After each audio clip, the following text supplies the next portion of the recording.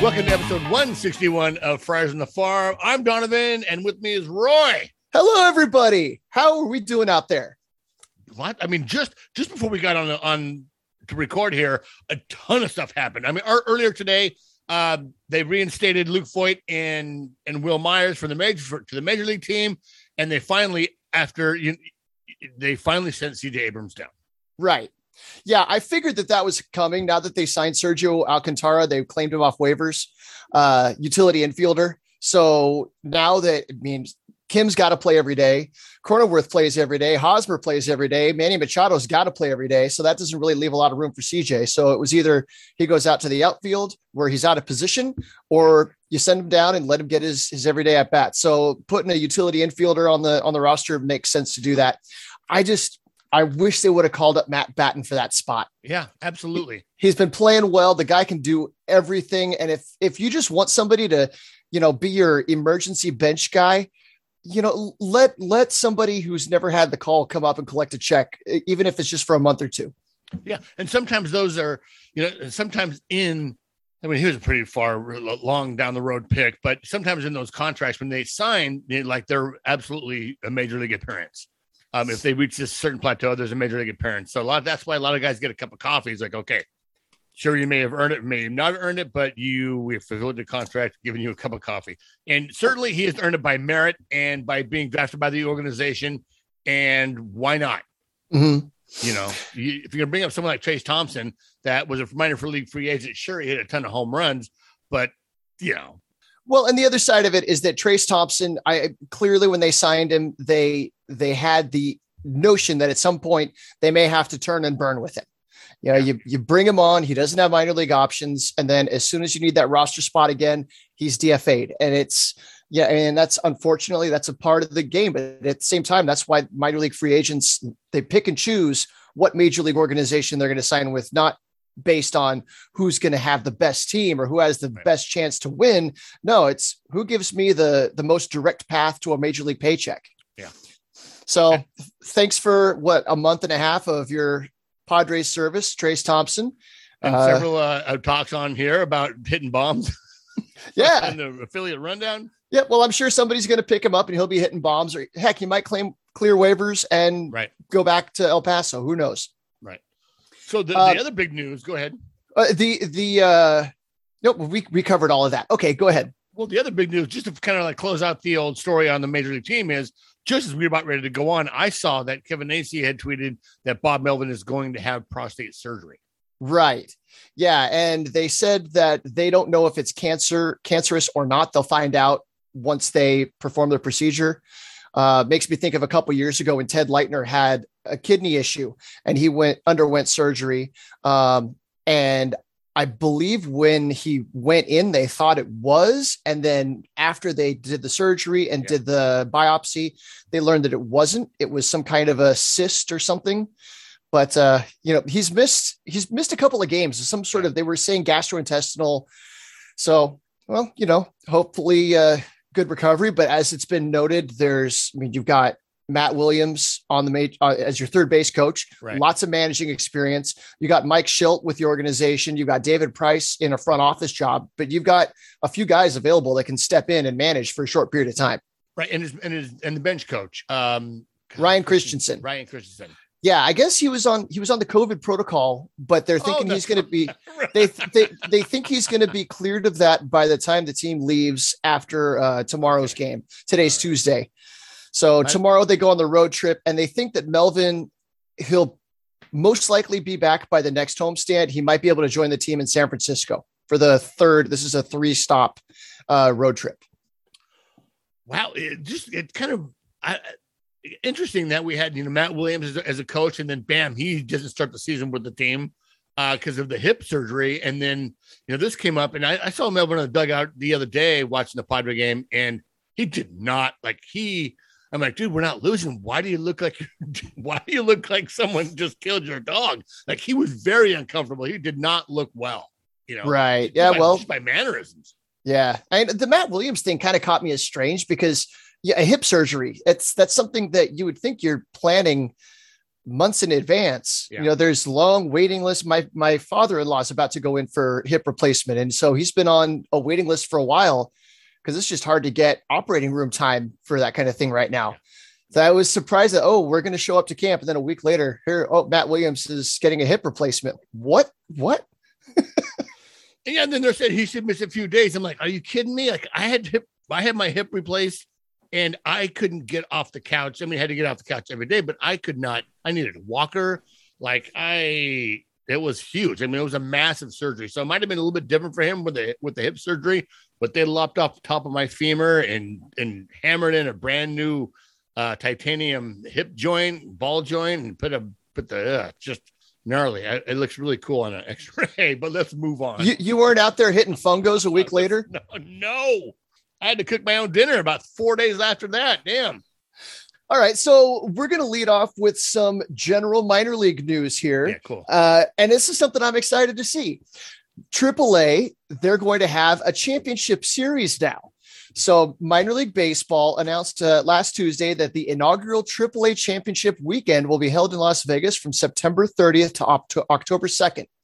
The two division winners from the Pacific Coast League will play each other on September 30th, and the two division winners from the International League will play on October 1st. The winner of each of the first two games will be declared league champion and will play each other on October 2nd in the AAA championship game. All games will take place at the Las Vegas ballpark, home of the A's AAA affiliate, the Las Vegas Aviators. Ooh, and I didn't think about this. Finn the Bat Dog. I wonder if he's going to be able to participate. I'm sure he would be. It's his home ballpark. Yeah. He'll at least be an honorary attendee, even if he's not allowed to do his on-field stuff. But this is great. The last few years we haven't had a chance to see, and I know it doesn't really mean anything. Right. Wins and losses and championships are tokens in minor leagues. It's all about player development, but it's still cool to see that championship game, and the players really do get up for it. Yeah, and the fans get to participate. There's it's a whole series, so. You got these teams coming in and it's a whole Las Vegas, weekend. I'm sure they're going to change venue maybe every year where every organization will have a chance to do this, where there'll be some extra revenue, a chance for fans to see other teams, and just kind of general kind of coolness. Yeah, Las Vegas is a pretty, twist my arm. I got to go to Las Vegas for a weekend to go watch the Memphis Redbirds take on whoever, Yeah. No, it'd be good. Bring a bunch of people in from all over the country. You got Red Rock Casino right there, like across the street from the ballpark, if you want to stay on property. Yeah, it'll be fun. Absolutely. So then, we talked about the reinstatement of Will Myers and Luke Voit. I think Myers is in the lineup tonight. They're both in the lineup tonight. What do you think of that, about bringing Voit and Myers up in this circumstance? Obviously Will Myers is absolutely, but Voit, I don't know what they're going to do. And I know that Prella's going to do what he's going to do and he'll work his magic and it'll be all better. But right now, Luke Voit just absolutely looks completely and entirely lost. I mean, he swings even before he got injured, he was swinging at anything within reach of, and sometimes way out of the strike zone. He just lost. Yeah, I think I looked it up earlier. He was 0 for 18 in his rehab appearances with El Paso with 12 strikeouts. And so that says that he's hardly even putting the ball in play. And Will Myers, he's had the thumb injury, but before that, I'm sure the thumb was bothering him, but at the plate, he was not looking all that good either. So I figured this is an opportunity to give these guys some reps away from the major league team where they can find the magic again. But I guess the outfield hasn't really been doing much anyway. So bring them back and hope that they bring some magic with them. Right. Yeah. A little bit of a spark. So next week's roster moves in the system. Jose Castillo joins the Chihuahuas, and tonight is bump day in El Paso. Yeah. Which I'm going to watch probably right after this. Yeah. So Jose Castillo had been in Lake Elsinore with the Storm. So he's just kind of moving on to the next phase of his rehab. And I saw Adrian Morejon. I think he's pitching tonight in Lake Elsinore now. Yeah. Yeah. So more rehab guys, more guys on the way back. Great news. A plethora, and we talked about this last time, a plethora of pitching for the Padre team. And that seems to be the talk about radio and social media is how do we get that bat? We have the surplus of pitching.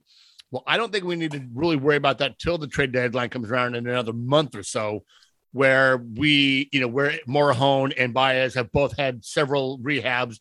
Snell is back with the major league team, and Clevenger, who pitches tonight, will actually have another couple of rounds in the rotation. So to really see where we are in mid-June or so, I'm not quite sure when the trade deadline is. Then we can look at okay, these guys are probably going to stay for a while. We can trade off this to maybe get it back, and maybe have to trim someone in the outfield as well. Right. And there's definitely question marks. You don't know what Morahone and Baez are going to be like. We don't know what Mike Clevenger is going to be like today, the next couple appearances. You kind of need to see a few outings before you feel comfortable. Same thing with Snell. So I don't feel comfortable trading from the starting pitchers group at all. And then on the reliever side, the bullpen's been shaky. I mean, you got a whole bunch of guys that should be super talented, should be able to get the job done. But yeah, until we see some games where that bullpen really comes in and starts to lock it down and people are finding roles, I want all the arms we can get. Yeah. And you don't want to trade Lamet at a time when he has got low value. I'm a little bit, I'm concerned about him. Very concerned. The slider doesn't have the same shape to it. The fastball doesn't really have the life that it had. He's lost a couple miles an hour. Somebody goes from starting to relieving. Usually they add a little bit of velocity, not going the other way. And the command, I mean, not that he was a command kind of a pitcher in the first place, but he's having a hard time just finding the zone. It's not even command, it's control. So I'm concerned about Nelson Lamet. I hope he finds it, but man, it's not looking good to me. No, but it's still early and he's healthy. So that's another thing about it. He's just healthy. Everything else they can figure out. Healthy is a relative term. Yes. Okay. Well, anyway, so other transactions in the minors. So Shogo Akiyama was finally announced as a member of the Padres organization. He's going to go to El Paso. Brent Rooker came off the IL. He'd been dealing with, I believe, a shoulder injury. And Thomas Malone is heading to the Missions to make room for Brent Rooker coming off the IL. Yeah. So, I mean, that's a little rough for Tommy Malone. He'd been having a decent year, but there's only so much room in El Paso. So there you go. You went quiet at the wrong time and hope the mic didn't pick that up. But moving on, Connor Hollis, the no batting gloves throwback kid, won Texas Player of the Week for the week, May 2nd to May 8th. And that's why Major League Baseball today, Hollis is the first Missions player to be recognized with an award this season. This is the first midseason award for Hollis in his professional career. So appearing in all 6 games last week against Corpus Christi, Hollis batted .522. That's 12 for 23 with 2 home runs, 2 doubles, 10 runs scored, 8 runs driven in, 3 stolen bases, and 7 walks. On May 4th, he went 4 for 5 with a double and 3 runs scored. The following night, he went 3 for 5 with 3 runs scored and a grand slam. Following his performance in Corpus Christi, he is now batting .287. That's 25 for 87. For the year, he has 3 home runs and 6 doubles this season. He has 15 runs batted in and has scored 20 runs in 2022. Pretty solid. Pretty solid for a guy that we got from the he left the Tampa Bay Devil Rays organization. We signed him as a minor league free agent. Yeah, I guess the Rays signed him as an undrafted free agent, and then he was with them for 4 years and he hit, but it's the politics of who got the big draft pick money, who got the big international money, who's the hot prospect. And so somebody like Connor Hollis kind of reminds me of Matt Batten, kind of an infield utility guy, plays second, third, a little bit of shortstop, bounces around, does everything, but never really draws the praise because I guess there's no one tool that jumps off the page, but he does everything well. Right. Absolutely. I'm kind of surprised we haven't heard Esteury Ruiz's name brought up in the Player of the Week yet. Seems like every week he's having a good week. Well, it's funny because he was the last Missions player to be named Player of the Week, and that was back in August of 2021. So he is, but just by the fact that he was the last guy. And you're right. He's been tearing it up, and we're going to talk a little bit more about that later. Esteury Ruiz is another guy that needs to be moved up as well, but I think that happens in good due time. But let's move on. So God bless John Conniff and Mad Friars. First of all, thank you guys for allowing us to have all this information and use your guys' content for our podcast. But there just hasn't been a lot of nationally written stuff on any of the minor league system here and for the Padres. And so Conniff just went out to Fort Wayne a couple of weeks ago, did a ton of interviews. Here's his interview with Robert Hassell III. Some really good stuff in here. And then later on after this is going to be Brian Esposito, the first-year manager for the Fort Wayne Tin Caps. So this is Conniff with RH3. Oh, no, I'm sorry. You'll find out, Bobby Barrels. When we spoke at spring training, you talked about how you had to fight to survive playing alongside major league players at the alternate site, where you went weeks after being drafted at a high school. What was the biggest thing that you got out of that experience?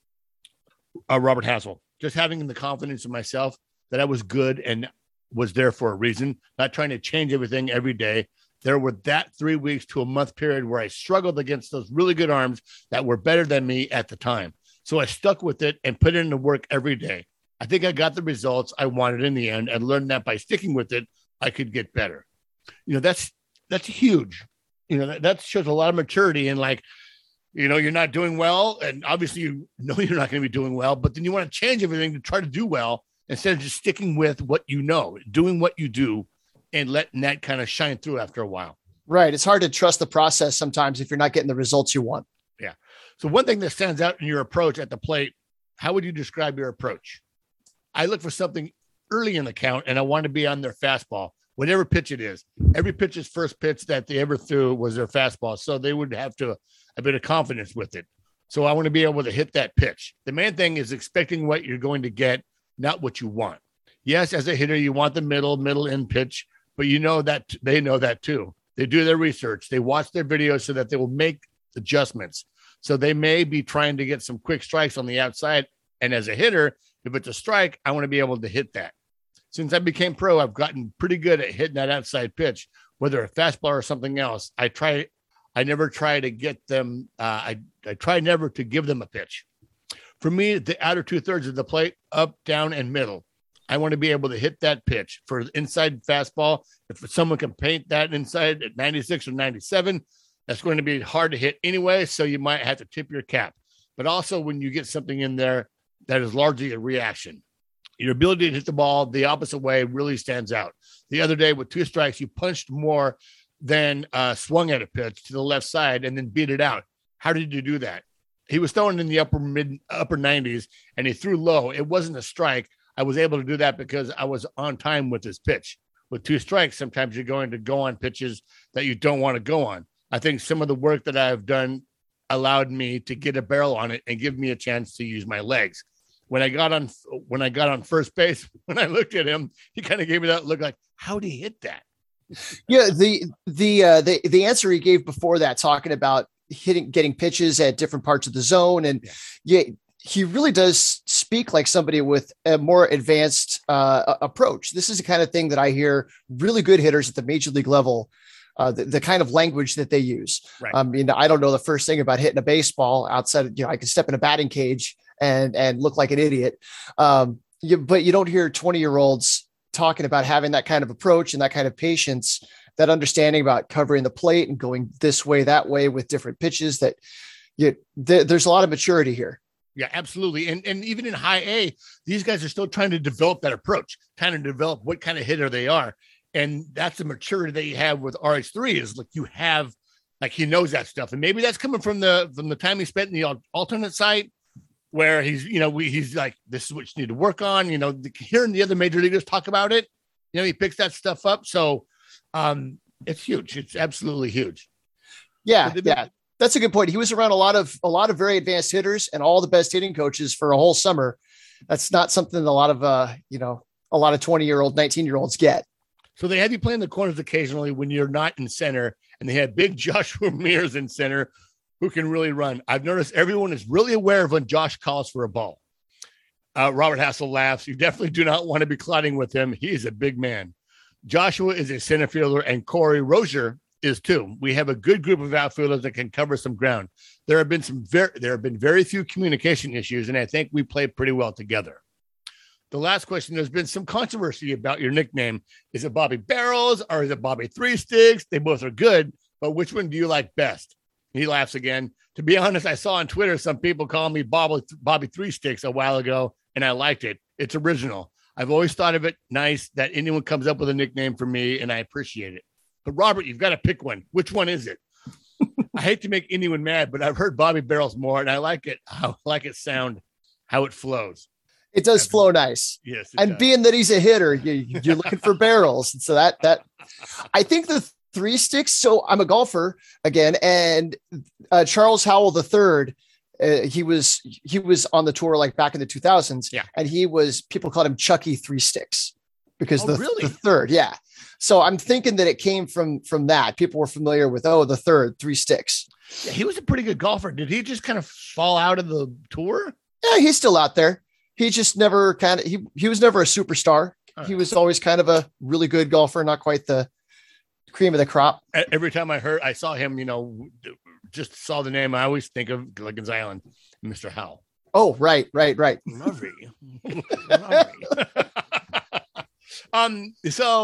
So thank God that's what cool. So everyone loves a good alliteration.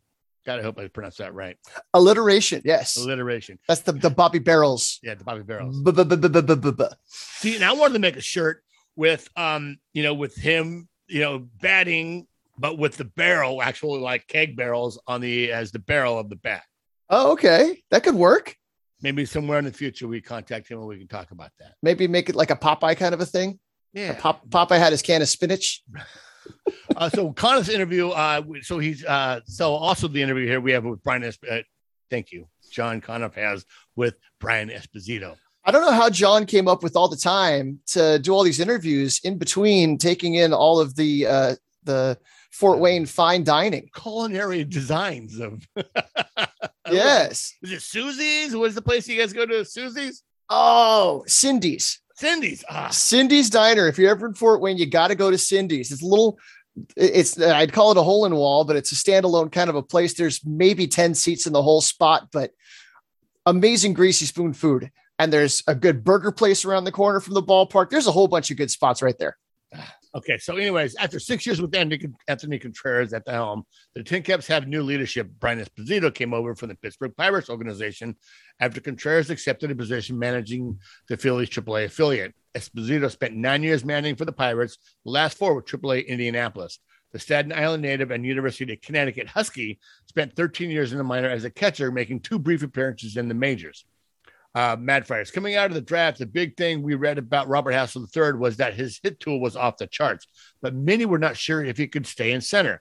When we got an opportunity to watch him last year in Lake Elsinore, we were surprised at how well he played there. His speed and that he's a lot better athlete than we had read about. Brian, I'm kind of judgment-free coming in from another organization, so I hadn't seen the things you talked about firsthand. Going to spring training, seeing him a little bit this winter, good athlete, good speed, put together some good room to grow in the body, So I was eager to see how he moved in games, his routes in the field and things like that. I was impressed. There's some room to grow in his routes and play a major league center field, but he does many things well. There is an extreme ability to find the barrel on the offensive side. His bat to ball skills are extremely impressive, as is his speed, but he puts some balls in play because of the weak contact. He has a chance to reach. He has the best of both worlds. He can reach base because of his speed and barrel up some balls with a lot of authority, though in the fact that he can hit the ball with power the other way, and that is a nice combination. I need to stop here real quick and know that this was lightly edited for a kind of context. I saw a post. I think it was Matt Friars pointed out the other day. It was a picture of all 3 of the Tin Caps outfielders, Mears, Hassell, and Corey Rozier. And the comment was that they're blessed that they have 3 guys that can play center field, and all 3 of them have played center. And they didn't realize that Joshua Mears has spent time out there. Yeah. With that kind of speed, still letting him get some reps in center field. I love it. Absolutely. As good as he was yesterday, I thought it was amazing how well he punched the ball the other way with 2 strikes. Is that a unique ability you see with him, Brian? It is, and it's also one of the things that could get him into some trouble at higher levels. We talk a lot about getting into a position of power when you're hitting. Sometimes he kind of sells out to just putting the ball in play so he can run. As he grows more in the game, he'll learn when and when not to do that. I think getting into a stronger position to hit is something we are looking for him to do, but he has been outstanding so far. That's an interesting comment right there. That one stood out to me too, because, oftentimes we see these interviews and it's filled with just gratitudes and they're just heaping praise on everybody. It's not often that we see somebody being a little bit critical. And I like that, okay, you're doing all this stuff great, but there's still things you need to work on. And this tells me that there's power that he can still get to, that he's not taking advantage of all the time. Certainly development there. We us fans, we want to read the box score like, oh my God, he's in 363. Why is he in high A? Well, it looks like there's some room for growth. And, if you get up to double A, you want to make sure that growth is, if not firmly in practice, but, well established before you move up a grade. Right. So maybe the difference is they see him putting the ball on the ground, going the other way and using his speed. And they want to see those turn into line drives or into the left center gap, that kind of thing. Or even, kind of like just waving off that pitch altogether. Today, right before I got on, he had a pitch. He fisted a pitch inside out and, plopped it into left center or left down the line. And, it was a pitch maybe he shouldn't have swung at, and getting another better pitch and then driving the ball. Excuse me. Very true. Brandon Valenzuela has a really good idea of the strike zone offensively, but there have been raves about his defense and managing a game. As an ex-catcher, what have you seen of him, Esposito? The biggest thing I noticed is game management. I'm just letting him find his way, and we might make one or two bullet points after the game. But those are things that are best learned by experience. If game management were that easy, everyone would just go to Walmart and buy a bunch of experiences. It's not that easy. You're going to have to go out there, make mistakes, and get better from them. Brandon has done a good job of learning and growing in the game. He is learning more about himself, his pitchers, and what the game tells him to do from series to series. That's very interesting. How to navigate pitchers through some tough innings. It is really easy to catch a game when everything is going well. It's when they're not when you grow. It's when they're not when you grow. It is fun to sit back and watch. As it goes on, the question becomes more specific and pointed. But yes, I like how Brandon has been working. I like the phrase there. You can't just go to Walmart and buy a bunch of experiences. And that's the thing. Like just it's development. So these guys got to learn in game. And so you watch some of these games, you're like, oh, my low A is so just tons of errors and that, bad throws and not hitting the cutoff man or whatever. It's stuff that you need to learn. You can't learn by someone telling you. You have to actually experience it to go, oh, that's why we do that. Oh, so while you read this next one, I need to find this thing that the Storm tweeted out. They have a sign over their stairway going down into the clubhouse that I love it. I need to find what it says. Is it a Jake Peavy? Is it Jake Peavy or is it someone else? No, it was a picture of Lucas Dunn heading down the steps. And then there's a sign up above that you can read as you're going down the steps. So keep on going. All right. We'll keep going. Even though his numbers don't show it now, I think Jared Dale could be someone to watch in the second half.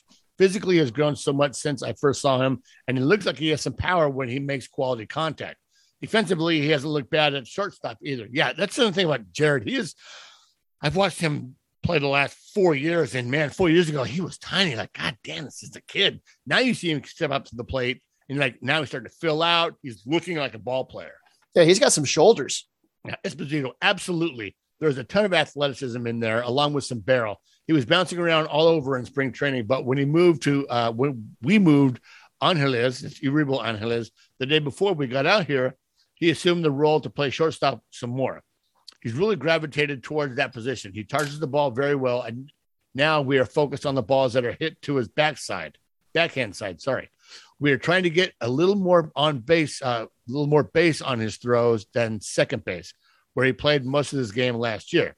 There's something to be said for being able to go to your backhand side, put your spike in the dirt, and throw a strike with some backspin and carry it across the field. And that is where his focus is right now. He is just learning how to be intentional with his work of making sure that the arm holds up for the season. That's preparation, arm care, being fundamentally sound in his throwing program, and making sure he takes his ground balls every day. So the sign that I saw, it says, there will be obstacles, there will be doubters, there will be mistakes, but with hard work, there are no limits. Nice. That's a great message for these guys to see every day as they're going to work. Because we went up on Saturday and I was talking to the guys, the other fans sitting next to us, and somebody was telling me about Marcos Castañon was playing third base, and ball comes to him, runner on first base, and easy play to get the guy at first. But instead, he tries to rush it and get the guy at second, and it winds up sailing out into right field. Yeah. And that's one of those that, like, you let the play happen, and afterwards, coach pulls him aside, says, okay, this is the decision you made. This is what went wrong. This is what could have done. Those were the lessons are learned. Yeah. And then the other thing that you mentioned, Aribiel Angeles, he went to the A's in the Sean Manaea trade. The other person who went to the A's in that trade was Adrian Martinez. Yep. And today he made his major league debut. So Congratulations, Adrian Martinez. Did he pitch today? There's a picture of him on the mound. So I'm assuming he did. I was about to check the scoreboard. Fantastic. And then the other bit of news in recent history, Jack Sawinski hit his first home run yesterday. For the majors? Yes. So good for him. The Jack attack. Fantastic. It's funny. When we played the Pirates, when the Padres played the Pirates, I was like, okay, come on, Jack. God, I really don't want you to get a hit, but I really kind of want you to do well. I want you to do well, but I want us to win. Right. And God dang, if that kid did not make the major leagues, and it's certainly his first home run. So this is his chance to shine. So Adrian Martinez did pitch today. He threw 5 1/3 innings. Oh, shit. Gave up 4 hits, 3 strikeouts, no walks, no runs, and he got the win. Hell yeah. Oh, I would love to watch some of that game, maybe see that change up. Because I think I tweeted out from the Fresno Farm Twitter, elite changeup coming now. Yeah, you can't ask for a better debut than that. Everybody wants to go out there and strike out 27 guys and all that, but you go out, you get your first major league win, you have a pretty clean box score. That's fantastic. Yeah, absolutely. So moving on, this is John Conniff to Brian Exposito. A general scouting report on Robert Gasser. He was a relatively high pick out of the University of Houston, lefty, and it seems like the opposition has trouble picking up where the ball is coming from. Brian, it's a different type of look. He has that inside-outside approach, a sweepy slider, and his ball plays at the top of the zone. He has 4 weapons in that he is building on. If you have a lefty pitcher that throws from a funky slot with a little uphill, it's tough to pick up and square up. So I look forward to watching him progress, learning how to use these weapons and minimizing the arm side run with balls that will spray. You should see more swing and miss in the zone when he knows how to do that. So he says a little uphill. So I haven't seen a whole lot of Robert Gasser. I get the impression he's kind of a sidearm release. Yeah, it's 3/4. Okay. But So when I see uphill, I'm thinking of like a submariner almost, where it looks like the ball's coming in on an upward incline, almost like Trevor Rogers, whichever one pitches for the Giants. What are the Roger brothers? Yeah. They look the same. It's just one's a righty, one's a lefty. So the other lefty, Jackson Wolf, at 6'7", looks like the emphasis should be much more on the vertical movement of his pitches as opposed to velocity. Esposito, he is another guy with some funk and deception, and the ball comes out hot. He is a tall, lanky guy on the mound, and the ball is always coming from different angles. He is competitive within the strike zone, and the ball moves within the zone. He can roll through a lineup with a lot of ground balls. He's another guy I look forward to watching him learn how to use what he has to maximize his effectiveness. He gets ahead of guys well, and now he's getting better at putting them away. Like, that's the big thing about these guys. We always want to say velocity, but teaching these guys how to pitch and using, what they have and then improving on that is one of the things that I think the Padres have kind of lacked in development. So hearing that's come from Brian, a little bit, like he said, a little bit more than just platitudes from these guys, it's certainly refreshing to see and kind of cool to hear. For sure. I was reading a chat, I think it was on Baseball America, and somebody brought up Robert Gasser. And that was the feedback. I think it was Kyle Glazer was talking about him. It was that the sequencing can stand to be improved upon. Just how you choose to attack hitters. And this is where these guys are really learning a lot of that. It's not until you get to AA that you start seeing guys that really understand how to set up a hitter, move the ball around, move their eye level, pick up, on their swings and misses, their foul balls, learn those lessons as you're going through the at bat and decide how to attack somebody. Okay. Absolutely. So let's move on to the affiliate rundown. So starting in Lake Elsinore, I made it out on Saturday. This is my first time getting out to the Diamond. Angela and I went up on Saturday, and it was Little League night. So there were tons of little kids in the place. I'd never seen the place so full. It was a lot of fun. So strike one, righty Levi Thomas delivered the best outing of his career, working 4 scoreless frames and striking out a season high 6 batters. The Padres' 4th round pick in the abbreviated 2020 draft, Thomas lowered his ERA on the year to 3.07, a significant improvement on his showing in Elsinore last season. Jose Castillo continued his rehab assignment with another scoreless inning. The big lefty allowed 1 single and struck out a batter. His breaking ball continues to look sharp out of the bullpen. And I think I saw somebody, maybe it was, I don't want to say who I thought it was. I don't recall, but they said that the shape on his breaking ball looks a little bit different than it used to the last time you saw him. So he's coming back. First, he was rehabbing from Tommy John, and then he finally made his way back. And in his first outing, I think he sprained a tendon in his throwing hand. And so if it's the mechanics of throwing a pitch. I was talking to somebody about this about Dinelson Lamet earlier, that the shape of his slider is different. And I wonder if it's because the way that your arm rotates when you throw a slider puts a lot of stress on that ligament in your elbow. Yeah. So it would make sense that somebody might want to alter that delivery just a little bit to try to reduce the amount of stress you're putting on that ligament. And that could change the shape of a breaking pitch. Which could lead to where Lamet is right now. Right. But it's encouraging. Jose Castillo, he's had a handful of successful outings in Lake Elsinore. And as we noted earlier, now he's in El Paso to test it against the big guys. Yeah, absolutely. Every time I saw Jose in Lake Elsinore, he's engaged with the team. He wasn't just a guy making rehabs.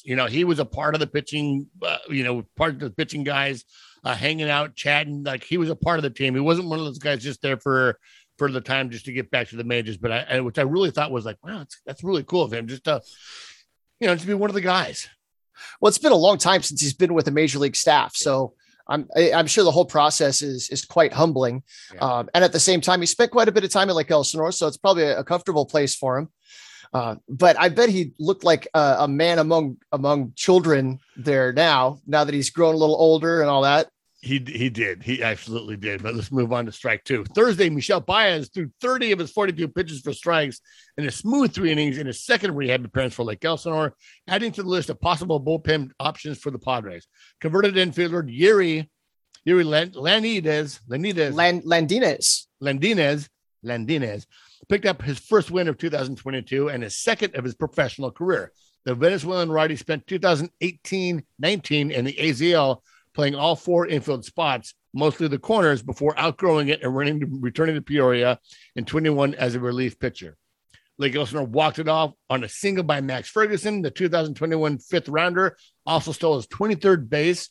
That's Jerry was a brisk driver. Max Ferguson was a brisk driver, keeping an 8 steal lead in the California League. Hey, hold on, did I read that right?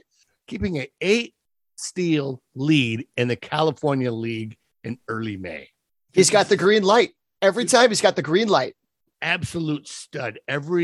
He stood out among everyone else he got in, got over, and got in and scored. Just amazing. This last year's California stolen base champ. For some perspective, last year's California League stolen base champ swiped 48 bases. Pierce Jones also swiped a trio of bags, giving him 7 on the year. Matthew Acosta's second homer of the season helped spark Lake Elsinore's rally in the 7th. The 2019 12th rounder appeared in 81 games for Elsinore in 2021. Acosta also scored a run on a home run by Carlos Luis. Luis is slashing 279, 323, 492 in a return trip to the Storm. I'm a fan of the big lefty. Absolutely. Okay, so strike 3, Saturday. This is the game I attended. Yeah. Victor Lizarraga didn't allow a run, but struggles with command meant he only made it through 3 1/3 innings in his 5th start of the year. While the 18-year-old relied heavily on his changeup early in the year, he showed a better feel for his breaking ball Saturday as he held a solid Rancho lineup to only 2 singles. The San Diego native via Mexico has struck out 19 in 20 2/3 innings against only 9 walks. He's still being stretched out and has only thrown 5 innings in 1 start. Cole Cummings hit a 3-run shot to center field in the 3rd. Cummings, 24, signed as an undrafted free agent out of UC Santa Barbara last summer, then hit 311, 426, 563 between the complex and Lake Elsinore last summer. After getting some work at third last year, he's only been at first since getting a late start this year because of an injury. Fellow undrafted free agent Justin Farmer had an inside the park home run and notched his 8th stolen base of the year. That inside the park home run was fun. So it went to left center. So the center fielder's going back to his left. He looks like he's going to play the carom off the wall, and it hit the very base of the wall right in the corner and took this weird kick, like dead right. Yeah. And so when you see that, I'm thinking 3. I see him turning second base. I don't think there's a chance he's going to go as the ball's starting to come in, but there's the third base coach doing the windmill. And he came in, and the throw's a little bit offline, but he had the throw beat anyway. So he's got more wheels than I knew. Dude, you texted me that. He's like, Justin Farmer is at the park home run. I'm like, yes. Was it the Saturday game? We left early. It was a nightmare. Were you there? Yeah, it's Saturday's game. Saturday's Padre game. Oh, right. Well, where I went to go say hello to fellow podcast alumni or a friend of the podcast, Sam Levitt. Oh, yeah. We said hi to him too. He's stationed up there in the Budweiser loft in the Western Metal Supply building. So if you go to a game, he loves when somebody comes up and knows his name. He's the new guy in town. Yeah. So go up there and say hello to him. What surprised me about Lake Elsinore, the game was over and the sun was still up. It was a 6:00 game. But the game just flew by. Our friend Gail was there. She's a photographer, and she publishes with a bunch of different people, but she likes photographing the Dodgers players. And so she was there in the photographer's wall for that. She came up, she's chatting with us, and the game's going on. Next thing I know, I look up, it's the 9th inning, and the game just flew by. Yeah, she writes for Prospects 1500. She does. Yeah, but I mean, photography must be her passion because she follows the Quakes. She follows those guys everywhere. And she's credentialed by a whole bunch of different, she was telling us about that she's credentialed by a bunch of different organizations now. So good for her. Fantastic. Absolutely. Moving on to Fort Wayne, strike one. Wednesday, the only player to make consistent contact this week has been Aussie Jared Dale. He has back-to-back multi-hit games for the first time this season. His double tonight gave him the team lead, one ahead of the beforementioned Mears. I edited that part out. The versatile infielder has played mostly shortstop this year after seeing time all over the diamond a season ago in Lake Elsinore. On the pitching side, Jackson Wolf seems to be getting better with each start and providing that he is one of the better pitching prospects in the system. We need to get one of those soundboards. So every time you say his name, you can hit the button. Right. Over the last 2 starts, Wolf has gone 10 innings, 10 and a third innings pitched, 3 hits, 0 earned runs, 5 base on balls, and 13 Ks. So there's a little bit of room to grow. Wolf is tall college lefty who has an advanced feel for pitching. He uses his height and delivery extremely well to allow his fastball to generate swing and misses up in the zone and provide extra drop on his breaking pitches. If he keeps this up, he could be one of the first names promoted when the waves start happening closer to the draft. Yeah, that's coming. That's about a month and a half away. Yes. All right, so strike 2 on Thursday. Noel Vela struck out 10 batters in 5 innings without issuing a free pass, his first start of the year with fewer than 2 free passes. In the process, the 2017 28th rounder dropped his ERA to a league-leading 0.44 in 20 and 1/3 innings. These numbers are phenomenal, but it's not to say Vela came from nowhere. His 2021 came with a 3.90 ERA split between the 2 single-A affiliates, and he struck out 107 batters in 87 and 2/3 innings. That said, this is a large step forward. There are so many arms from the 2021 draft crop to keep track of, but don't forget Ryan Och. That's O-C-H. The 7th rounder from Southern Mississippi has a 1.46 ERA and 23 strikeouts in 12 and a third innings in 2022. By the way, Tin Caps pitchers lead the league in strikeouts per 9 with 11.6 and total strikeouts at 277. So we're going to talk about the Missions pitching, which hasn't been such a bright spot, but the Tin Caps, holy smokes, there's a bunch of talent on that. And it's a bunch of guys that aren't like frontline prospect names. Right. Guys that just, they can, God, Preller and his staff know how to find the talent. Right. And you're only going to know about them if you follow Mad Friars and you listen to us, right? Yes, absolutely. So moving on to strike three. So I watched a lot of this series. It's the Rattlers. It's a new team in this league of this year since the contraction. It's the Wisconsin Rattlers, the Timber Rattlers. They have phenomenal production value in their games. Their graphics will have like, like a little sound when it kind of comes up on the screen. Do you have like an animated snake like coming out to? Yeah. No, but like it'll be like Robert Hassel the third. It'll have little sound. The direction is excellent, like a really, really well organized production value there. And the team is really good. So every game I watched, they were just pitching so well, hitting everything. It's a really tough affiliate. Do they have that guy from Police Academy on their broadcast crew? Because they might not be sound effects. Maybe it's just Michael Winslow over there doing his thing. Yeah. Dude, throwing out that is an old reference lost on perhaps some of our younger listeners. That dude, when that show came out and like he was doing like, yeah, you're like, oh, that's really good. He could do anything. Yeah. A helicopter, Jimi Hendrix, a dolphin, whatever. He had it all. Anyway, okay, so the Timber Rattlers. So the Brewers affiliate is tough. All week they've been pitching, hitting, and generally doing everything right. But there are lights. That's right. I said lights at the end of the tunnel. Friday, Josh Ramirez had a home run and a multi-hit game for the first time since April 23rd. Ripken Reyes also had 2 hits in the game, including a triple in the 8th. The lights are, you don't really care about wins and losses in the minor leagues. What you care about is development. Robert Hassel. Last week we were talking about Joshua Mears and how he'd kind of fallen into a hole. He started off hot, and then the next series just over with a ton of strikeouts. Yep. You got to have a short memory. Right. Absolutely. And wins and losses don't matter. It's about how well they do. And even when they don't do well, it's learning. They're learning. Right.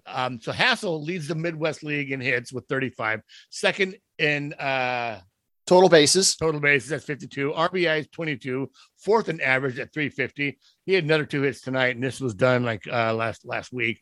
Sixth in OPS and HRs with 5, seventh in stolen bases with 9, slugging at 540, 10th in runs. He had reached base safely in all of the first 20 games. Has reached base safely in all of the first 20 games, has still reached in all but 2 games. Joshua Mears leads the Midwest League in home runs with 8 and extra base hits with 13. He ranks 7th in RBI with 18 and 9th in total bases with 47. Mears is second amongst all high A players in home runs. So that's not just the Midwest League. That's the whole level. And he already has 3 games in which he's hit 2 homers. Brandon Venezuela has thrown out 10 base runners attempting to steal, most in the Midwest League. And Jared Dill ranks 10th in the Midwest League with doubles with 6. Finally, Ripken Reyes is 5th in the Midwest League in hit by a pitch with 4. He has the 4th lowest strikeout rate at 13.9. So that's something they watch. And then second lowest swinging strike rate at 6.2. So that means he's not chasing much outside the zone. And he's also not missing much inside the zone. Yeah. So when all these wins and losses during the season, you have these that show there is progress being made. There is development, and these guys are a lot better than, say, the wins and losses in the box score. For sure. And you also have to look at the age, how old these guys are. Robert Hassel is young for the level. Robert Mears, Valenzuela, these guys are all pretty young for their level. Yeah. So the pitching staff, they're a little bit more mature. You got some college guys in there that are probably going to move up pretty soon. But when you've got teenagers and guys that are 2021 that are in high A, they can repeat for a year or even 2, and they're still not behind the curve. Right. Absolutely. So moving on to San Antonio with strike 1, Wednesday, the Missions collected 10 hits and slugged 5 homers. Connor Hollis went 4 for 5, and Domingo Leyba drove in 3 runs. Hollis in one day raised his batting average 40 points and his OPS by 70. His 4-hit night tied his career high and must be a welcome sight, as a former Rays prospect had been struggling since signing with the Padres. Jorge Ona hit his 4th home run of the season. This puts him 1 fewer than he had the last 3 years combined. He's also had his first 4-hit game, hitting streak of the year. While it has only been 1 hit in each game, it has still managed to raise his OPS over 100 points during that span. Yeah. Jorge Oña is someone we haven't really talked about here simply because there hasn't been much to talk about. He has struggled. He is hitting in the low twos, if not high 100s right now. It's just, it seems to be breaking out of it now, but I was really hoping to have him have a breakout season this year. Yeah, well, he was cleared off the 40-man roster, and we didn't see him working with the major league side in spring training. Yeah. So we were trying to figure out what we could read into it. But clearly he was very raw when he was up with the major league team. It seemed premature. They added him to the 40-man roster to protect him from the Rule 5 draft. And so, yeah, he's strong. He's got some tools, but you've got to turn those tools into baseball skills. Yeah. And he's still got a little ways to go. Absolutely. Chandler Siegel had a pair of hits, including a double, and even managed to chip in on the base pass with his first stolen base of the year. See, that's where we put in the little clappy hand thing. Uh-huh. And just his fifth of his professional career. Siegel hasn't hit much during his pro career, but he has been lauded for his defensive prowess behind the dish. Matt Waldron tallied 6 punch-outs in 4 2/3 innings. The bad news was that he allowed 7 hits, a walk, and a hit batter. Clearly, Waldron can be successful when he hits his spots. However, at the AA level, hitters are less forgiving when a pitcher doesn't. Well, when you're throwing knuckleballs, yeah, I can imagine that thing changes by the day. Yeah. You know, one day it feels right, the next day it doesn't. I mean, just every day you get up and you put a baseball in your hand and it feels different just because. Yeah. Oh, okay. It's really a lot of those places. It's very windy. So he's pitching into the wind and that ball isn't probably moving as well as he think it would, or even maybe holds it back a little bit. Right. Or if he's pitching, if it's blowing out, right, you know, then people are able to tee up on it and maybe it's not going to be quite floating the way he needs it to. Okay. So strike 2 on Thursday, Connor Hollis appeared to put the nails in the Hook's coffin with a grand slam in the top of the 9th, but Corpus still managed 3 runs in the bottom of the frame. It was the 3rd home run of the season for Hollis, who signed with the Padres from the Tampa Bay Rays organization in the spring. The infielder also had a pair of singles. The win went to friend of the podcast, Tom Cosgrove. The lefties' 2 scoreless innings were an oasis in a desert of big offense. The 2017 12th rounder has a 1.86 ERA and 1.14 whip in 9 2/3 innings of work. Yorman Rodriguez continues to swing the bat well as San Antonio's primary catcher, adding a pair of singles and 3 RBI, slashing 294, 322, 459 in 85 at bats. He's also been playing some first base and some third base. Okay, nice. And look, you want the leadoff man to get on base, right?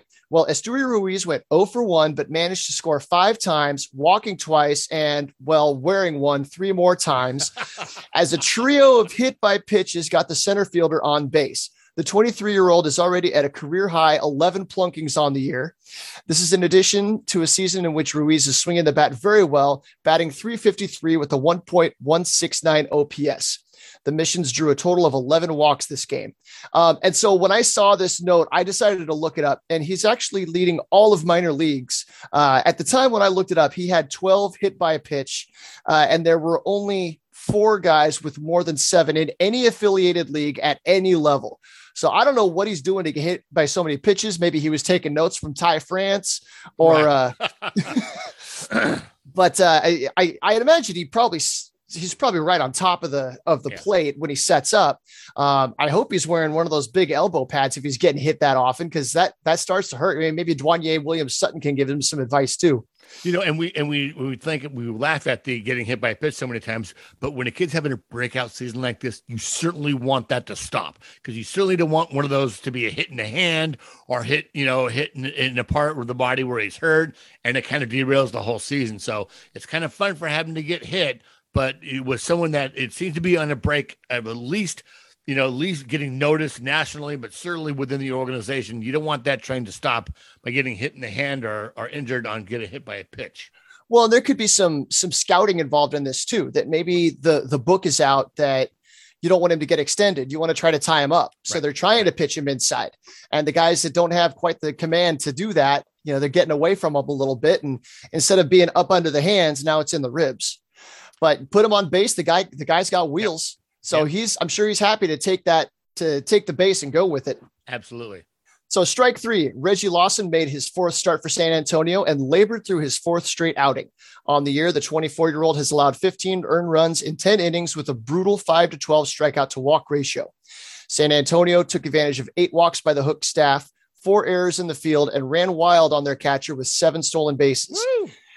Yeah, but you know what? As we've said the last couple of weeks, anytime Reggie Lawson is walking off the mound healthy and ready to go next time is a good day. Absolutely. So Esteury Ruiz swiped 1 base and is leading the Texas League with 18. He remains tied for second on the circuit with 22 walks, and his OPS is good for 4th. He came into the year with twice as many strikeouts as walks in his career, but that is down to a 1-to-1 ratio this season. Nice. Great plate discipline. Jorge Oña, 25, had his 3rd multi-hit game of the season with a pair of doubles. After bottoming out at 130, 161, 296 on April 28th, he's hit in 6 of 7 games since to race his OPS 163 points. Saturday was just his 2nd game all year without a strikeout. One of the Padres' key international signings from 2016, the Cuban outfielder has struggled with injuries and performance and has not played more than 25 games since 2018. Yeah, absolutely. So for Friday, the missions drew 8 walks, but managed to only go 2 for 12 with runners in scoring position on the day as they came up short in the series finale in Corpus. Esteury Ruiz continues to get on base often, even though he's not getting many of his hits in the lineup.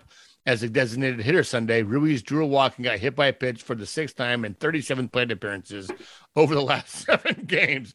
He had only 5 hits, 4 extra bases in May, but still sports a 514 OPS, on base percentage, which is actually an improvement on his stellar April. He has seen his strikeout rate creep above 25% for the month after keeping it at 15% in April. Jorge Oña connected on his 3rd double of the weekend and is now hitting 273, 429, 545 in this series. On the year, the Mission's pitching staff has struck out fewer batters than any club on the circuit while issuing more walks than all but one staff. That's a stunning stat to me. Yeah. That's just brutal. That pattern held Sunday as they allowed 4 free passes and struck out only 5 Hooks batters. Kevin Kopps yielded a pair of the walks after coming on to preserve a 6-6 tie. The righty has now walked 9 of the 4 batters he's faced in 10 innings of work, contributing to a 6.30 ERA, even though he's held opponents to a 125 average. Opponents have been effective in waiting out his slider, which he'll have to use in the zone more effectively. And I haven't looked back to his college times, but I feel like in the highlights that I saw around the draft, I saw a lot of guys waving at that slider that was way over in the left-hander's batter's box. I've seen a couple of times where it's just like, God, they're just swinging. They're waving at it. It just depends on who it is. But this also shows that, there's some room for growth, but there's also some light at the end of the tunnel. I mean, he's walking guys, but they're only hitting 125. So there's the light in the tunnel that we'll see as he progresses as a pitcher, as he continues to develop. Like everyone just wanted to rush this guy to the major leagues because he was a Golden Spikes Award winner. Well, you have to take your lumps. You have to develop. You have to learn how to pitch, in professional baseball before you get up to the big show. Right. So getting a little more command on that slider, being able to land it for strikes, that'll keep hitters honest. Then they can't spit on it. Yeah. And that could be the thing that rockets him up. Yeah, absolutely. So moving on to El Paso, strike one, Wednesday, Weathers report.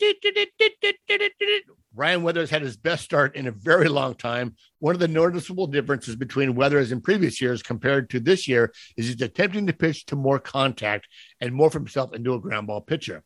His strikeout rate has dropped from nearly 9 Ks per 9 innings pitched to 6.5 Ks to 9 in San Diego last year to just over 5 Ks to 9 this year.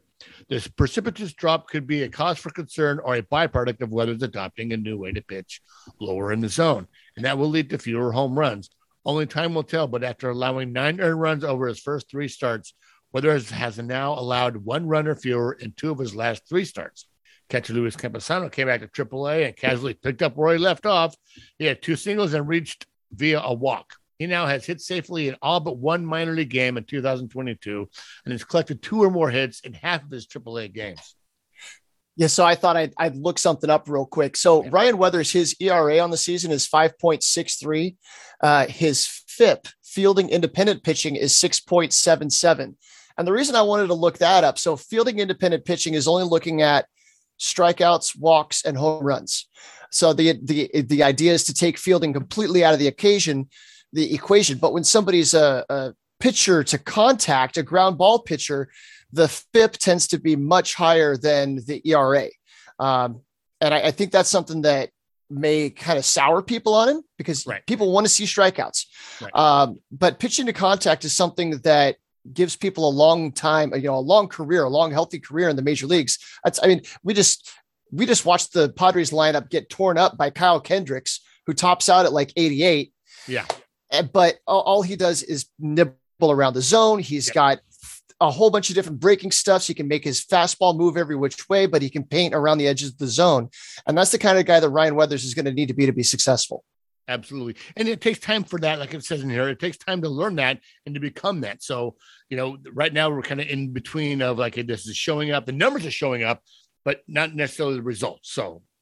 Right. And when a pitcher's coming up through the minors, you're facing inferior, I don't want to say inferior, but lower levels of competition. You can overpower those guys. Then you get up to the majors and, oh man, I need to make an adjustment. You can't blow them away anymore. So that's where pitching to contact becomes a skill that guys need to learn. I mean, we were talking about that with Chris Paddock for a while, like quit trying to blow everybody away and let your defense pick you up. And absolutely. Let them get themselves out. Right. Okay. So on Saturday, 5 El Paso Chihuahua pitchers combined to shut out the Sugar Land Space Cowboys. So the Sugar Land Space Cowboys, they've been the Sugar Land Skeeters for so long, and the Sugar Land Skeeters just rolls off the tongue. But Tim Haggerty, the play-by-play guy in El Paso, he posted some pictures around the ballpark, and they've been having some fun with that name. He's like, okay, I can get used to this. Okay, so they combined go ahead. Well, and I dig their logo is freaky because it's like it's a space guy, but instead of a face, you have actual space. You have stars, and so it's kind of cool, kind of weird, kind of surreal a little bit. Right, and it fits in with the Astros. They're the farm club for the Astros, and Houston, with the space, the Space Center and all that. Yeah. Okay, so the Chihuahuas shut out the Sugar Land Space Cowboys on Saturday, 2-0, giving El Paso its first shutout of the season. Chihuahua starting pitchers have allowed only 1 run in 17 1/3 innings over the last 4 games. Jesse Scholtens pitched 4 shutout relief innings Saturday and lowered his ERA to 1.95, which is the best ERA among PCL pitchers with enough innings to qualify. Chihuahua's shortstop, Eggy Rosario, was ejected after arguing a called third strike in the 5th inning. It was the 4th game in a row that one of the teams had at least one person ejected. Oof. Interesting. Very interesting. Jesse Scholtens is a guy that is quiet and unassuming and doesn't come with a lot of pizzazz and isn't on a lot of top prospect lists, but is quickly and very steadily continuing to show that he could be major league ready. Right. Yeah. And I'd like to talk to you about something once we're done here that somebody brought up to me. Okay. We'll talk. We can't talk about it here now, can we?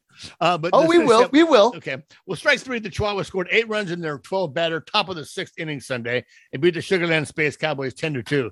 The 8 runs were the most El Paso has scored in an inning this season. Starter Reese Kinnear allowed 1 run in 6 innings and struck out 8, which is the most strikeouts by an El Paso pitcher this season. Chihuahua starting pitchers have allowed 2 runs in 23 2/3 of an inning in the last 5 games. Sugar Land scored 2 runs in the final 20 innings of the series. El Paso's Alderlin Rodriguez went 1 for 4 with 2 RBI Sunday and drove in 8 runs in the series. Taylor Callway went 3 for 4 with the walk Sunday and has reached base 7 times in the last 2 games. El Paso won 4 of the 6 games in Sugar Land to clinch their 2nd straight series win. The Chihuahuas have won 9 of the last 13 games. And that's like the series before that. You just thought the major league, the Space Cowboys were a major league team. They were just crushing everything. And then just the Chihuahuas looked so flat, but now it's kind of seemed to have turned the corner. And now the Chihuahuas are on top. I saw somewhere that Adelin Rodriguez is leading the PCL with 30 runs batted in. Okay, so somebody struck up a conversation with me the other day. There was no major league phase portion of the Rule 5 draft last winter. And so you got a lot of guys that would have been eligible for that might have had an opportunity to come up and contribute in the major leagues one way or another. And now this year, so like Jesse Scholtens, this is what made me think of it, that he's having a really solid year. He was Rule 5 eligible last year. And I could see somebody looking at him going, Let's see what he's got. Maybe he's got a chance to stick. The Padres, their starting pitching staff runs a good 8, 10, 12 guys deep right now. So the chances of him making it to the majors are slim to none, at least in this organization. What would you think if baseball decided to have a Rule 5 draft sometime in the middle of the season, say between the amateur draft and the trade deadline? Well, I wouldn't like it because what I'm thinking of now with Jesse, with so much pitching that we have, even in the minors, is like he's a trade chip. He's someone to sweeten the deal on a team that, needs pitching, that is going to be trading away some of their stars and could use someone like that in their rotation. For sure. Sweeten it with a deal with another player. And then you have that. So I'm not sure how that would work mid-season like that because of the new, because where the trade deadline is. But so maybe you do it after the trade deadline then to get all that stuff out of the way. Right. Everything's kind of settled. The dust is settled. Now you have guys that could use some, it's kind of like a double trade deadline when you pick up guys. Yeah. Well, because part of the reason why they didn't have the Rule 5 draft, so the lockout was going on, and then it kept dragging on. And now if you were going to try to have a Rule 5 draft in, say, March or April, nobody's had a chance to take a look at these guys in however many months. So who knows what kind of condition people are in, who's gotten better, who's taken a step back. Right. So when they do that right after the Arizona Fall League, you have a pretty fresh idea of who's doing what and who teams might be interested in. So somebody raised that idea of a Rule 5 draft in the middle of the season. And for guys like him or Matt Batten or even Esteury Ruiz, they might have an opportunity somewhere that they may not have with their parent team. Yeah, absolutely. And there are several teams that are tanking so badly that they would certainly have a space on their roster for them. Right. Speaking of which, like the Reds, I think they won 2 games this last weekend. I want them to take on the Cleveland Spiders for the all-time worst record. I want them to be so bad their owner is forced to sell the team. I hate seeing what's happening there and in Oakland. So I looked up Adrian Martinez. He made his major league debut in front of an empty stadium. You look behind him and there's just like a couple of people in these thousands of seats. And it's depressing what's going on. And it's not fair to the fan bases because Cincinnati, they've got the oldest major league franchise. Yeah. They can claim that. And then Oakland, when times are good in Oakland, they have one of the rowdiest, most loyal, vocal fan bases that there is. But right now the owners are making things just so unpleasant for fans to want to come out. Why do they want to come out and root when you've got the owner saying stuff on the radio and putting an inferior product on the field? It's horrible. And I really wish that the lockout would have had fixed that. And what they did have there is they tried to fix it, but it seemed like when they came out of the lockout, oh yeah, you want to stop the tanking? Well, watch this.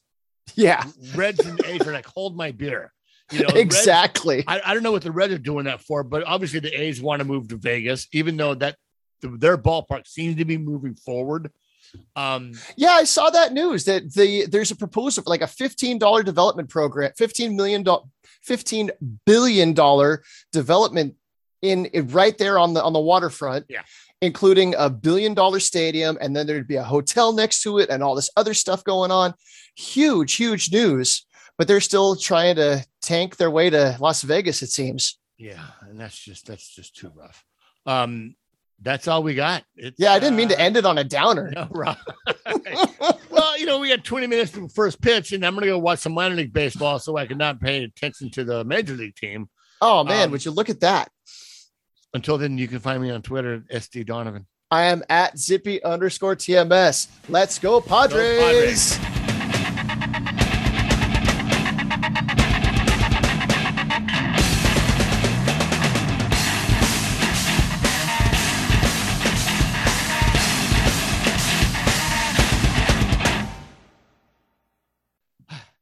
Three, 2, 1.